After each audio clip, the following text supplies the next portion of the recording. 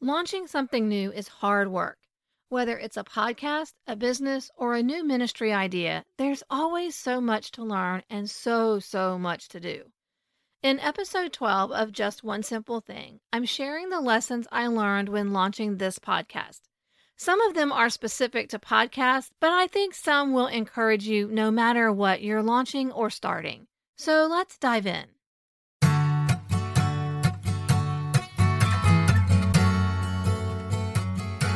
Hey friend, welcome to Just One Simple Thing, the podcast where we find the intersection of practical solutions, biblical truth, and creativity as you lead in ministry and business.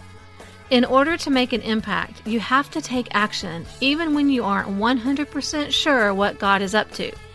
If you're tired of trying all the things and ready to do a new thing, this is the place for you. I'm your host, Krista Hutchins, a project manager, coach, wife, mom, encourager, and friend.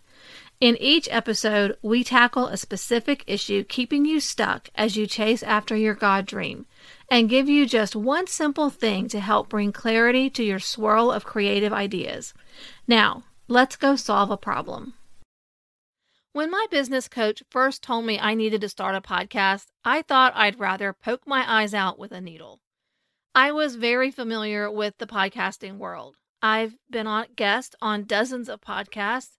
I've been in podcasting groups and to conferences to network and connect with more hosts, and I have tons of friends who are podcasters. And I was absolutely convinced that having my own podcast was not for me. Most people will tell you that each episode takes 8 to 10 hours to schedule a guest, outline the content, conduct an interview, edit the recording, create the graphics, upload to the host, make the audio clips, and promote it on social media. Just the thought of adding that many things to my weekly to-do list made me exhausted. But since I was paying this business coach for her advice, I figured I should at least consider it seriously. I started taking the first few steps, knowing that at some point I would clearly know whether I was on the right path or not. Fast forward 6 months. We are a dozen episodes into Just One Simple Thing, and I know now it was the best thing I could do. The response has been amazing. It's 10 times easier than I expected, and it has been so much fun.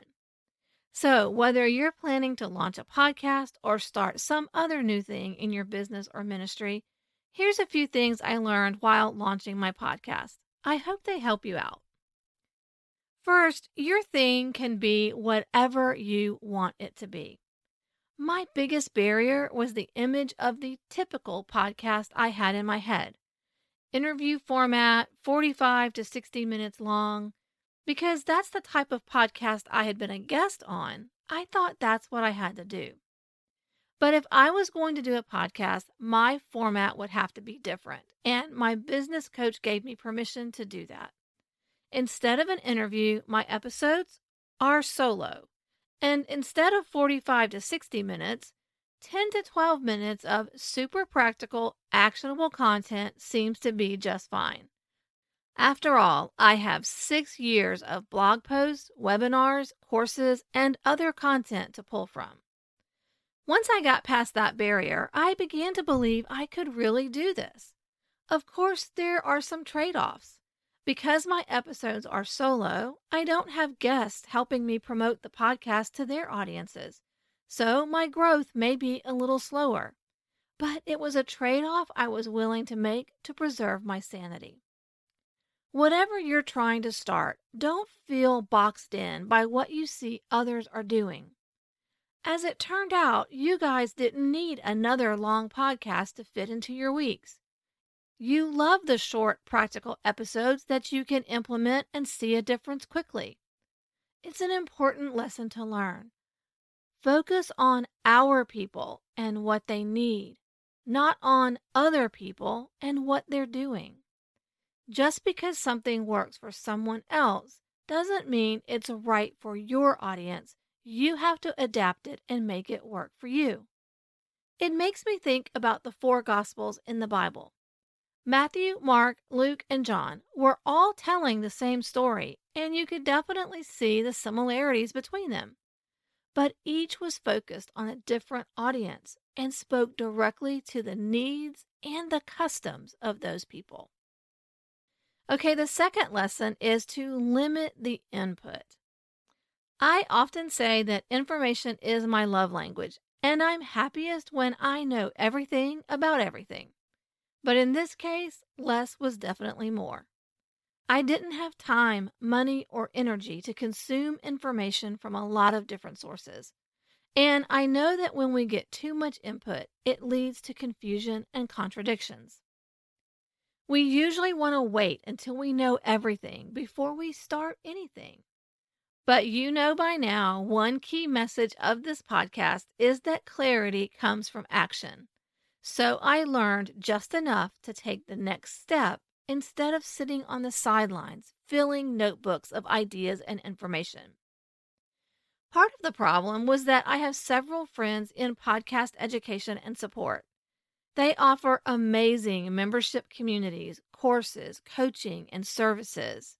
So instead of using everything they offer or just picking one, I decided to use each one for what I saw they were best at. Here's how I divided it up. The Podcast in a Weekend course from Esther Littlefield. I love this course. It is no fluff, the bare minimum you need to get started with a podcast.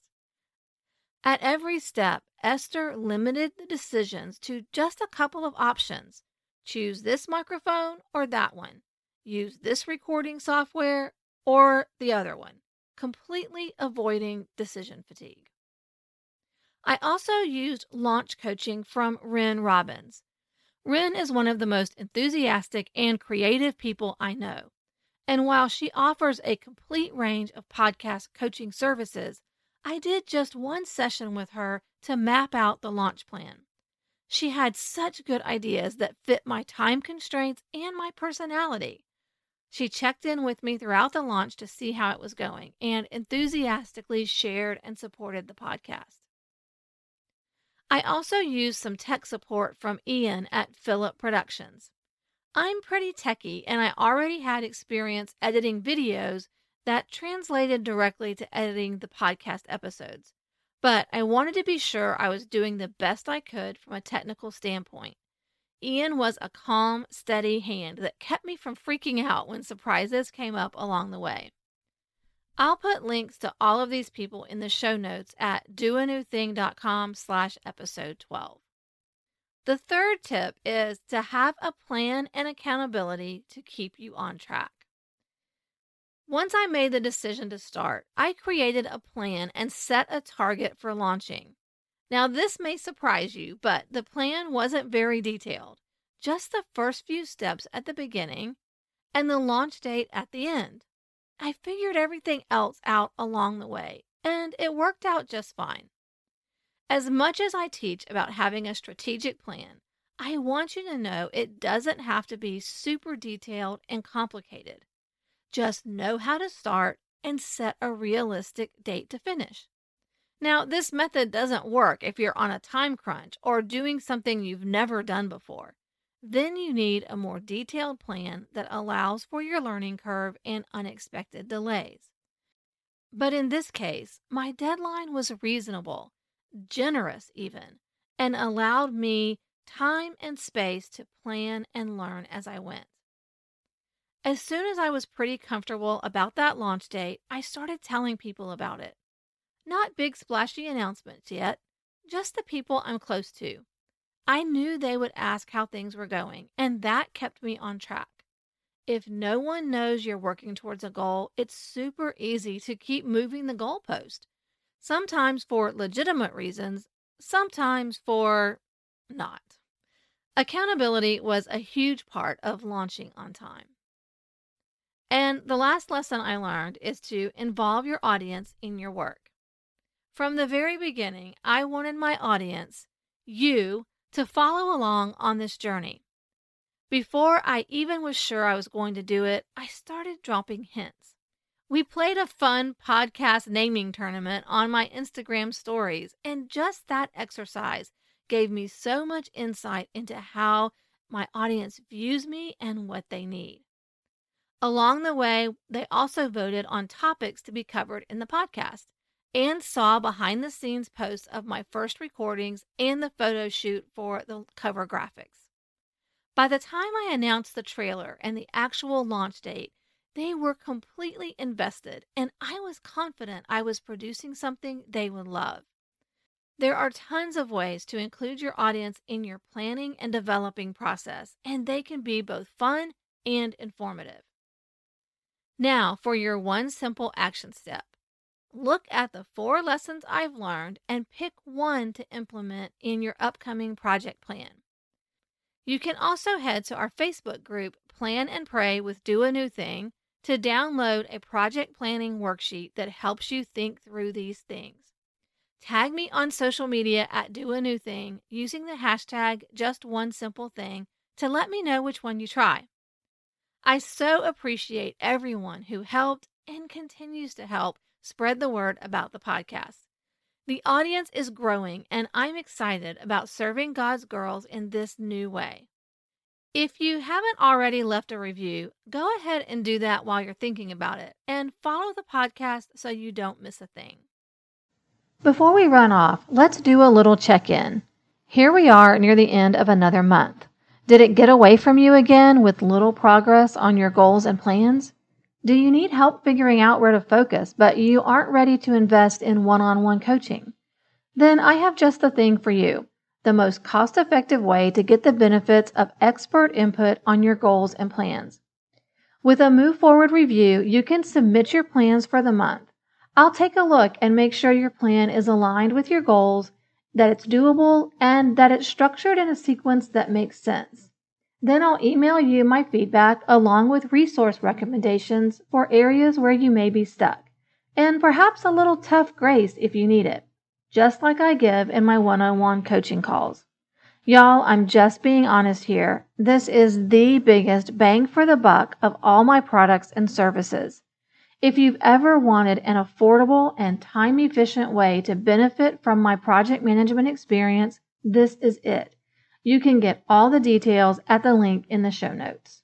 And remember, clarity comes from action, and action can be just one simple thing.